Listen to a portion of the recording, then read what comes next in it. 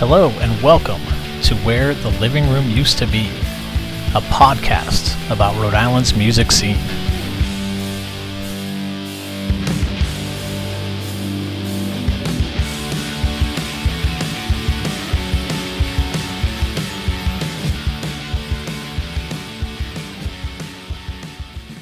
Hey everyone, it's James.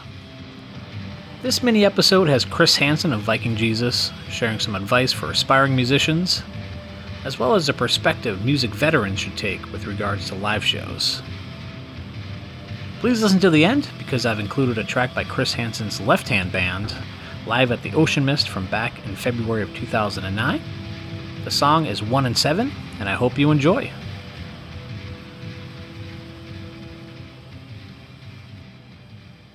Kris, I wanted to ask if there was a piece of music advice that you may have heard from a mentor or a bandmate, another sound engineer, that kind of stuck with you over the years and you'd like to pass along to people now. Yeah, absolutely. I'm gonna give Bob Giusti credit for this one. He one time, and I don't know where he heard it, but he told me that not one performance will dictate your career. You know, okay. Everybody has a bad night. Everybody makes a fool of themselves, or but that should be the fuel to make you come back and and do better. And the advice I would give is, from your own experience? From my own experience, don't wait to do it. Okay. There's never going to be a right time. There's never going to be, the perfect moment, the perfect setting, well, if I wait for don't wait. Just, if you have the gear, if you have the guitar, just start playing, start doing it, put yourself out there. Don't wait. There's not a perfect wave. There's just waves. Take one and ride, Yeah. That's it. I'd even just add, even if you don't have that stuff, just start. Start. And try to remove all of the other, reasons not to. I say it a lot. If it's film, if it's acting, just do it. Start making content. Yeah. Make content. Yeah. That's the only way you're going to get better at the content. Exactly. Make it. Yeah. If you do it for a while and then you can invest in more stuff, or you can, whatever it is. Collaborate with somebody, make it happen. Yeah. You can sit around and think about it and dream about it and just time is going to pass you by. Yeah. Get it done. Yeah. Did the recording, the weekly recording sessions help you in that way? Because that seems like it would kind of, take away some of that. It helped me in the sense that I was thinking about it. Be like, this is what I'm doing Thursday nights, I was getting content. What to do with that content, I never really, knew. Okay. And But you still have it, I think, to your point. I still have it, and I'm going to put it out. If you didn't have those, Thursday sessions, it could have easily gone months or years or whatever, and been like, I haven't got back into the studio in such a long time, but that frequency, at least you now have this. Yeah, and I'm going to put it out. And I'm putting it out for me. I'm 46. I don't expect, if some Nick Drake thing should happen to me someday, down the line, that would be great, but I don't expect it and I don't care. And I think that's something, my whole reason for doing it changed, maybe halfway. I wanted to be, a Beatle, when I was a teenager, and I thought by my early 20s, I would have some sort of, luck. And by the time I was in my 30s, after Head Blow Up and recovery and all that, by the time I was in my 30s, I realized that, there's more to music and there's more to the art than just being successful at it. I mean, success is what you, consider successful. So, with that in mind, make content.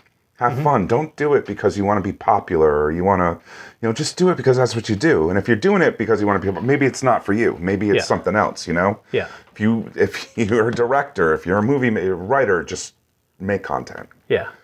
Yeah. I agree with you fully. And I guess I've just been, fortunate that I am a doer. You know, I have a hard time not doing things. Like, I need to actually be more aware of like slowing down. But like, you know, I talk to people and I actually take it for granted at times of just being like, I'm kind of on that spectrum. Like, oh, it's a bad show, or is this, you know, where it's a hassle to load my drums at times and all this kind of stuff, you know?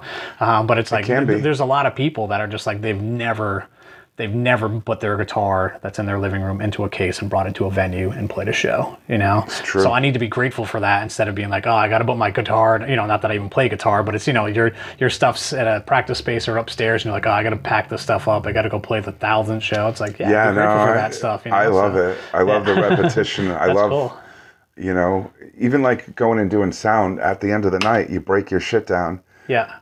And then the next day you do it over, you know? You set it back up. And I've been doing this for 30 years, so it's like, it's good. Yeah, that's cool. Yeah, it's nice to be able to do what you love. Yeah. And then, you know, kind of with that, like, what inspires you? And it can be like inspires your music or just inspires you in life in general. Well, I almost died, and I had a 1 in a million shot of living, and surviving that and waking up without like any serious hang-ups or issues, that was motivation enough for me to just, I wake up every day and I'm so glad that I'm alive and I'm positive. And of course, like, you know, life it's supposed to run you down and it's supposed to be miserable and certain. I believe this. And, you know, so that's my trick, is to try to stay positive all day, every day, as much as I can. As far as like motivation too, other people's art will motivate me. Like I'll go down some YouTube holes, or I'll have, you know, if I write, I like to have something on in the background to kind of distract me so I can get to the real like inner thoughts, my subconscious, you know, and write out some stuff. And I mean, I've had like Richard Pryor come in and like, I hear him say something on TV and I'm like, oh my God, that's so profound, and it goes into my song, or you know what I mean? So I get inspired.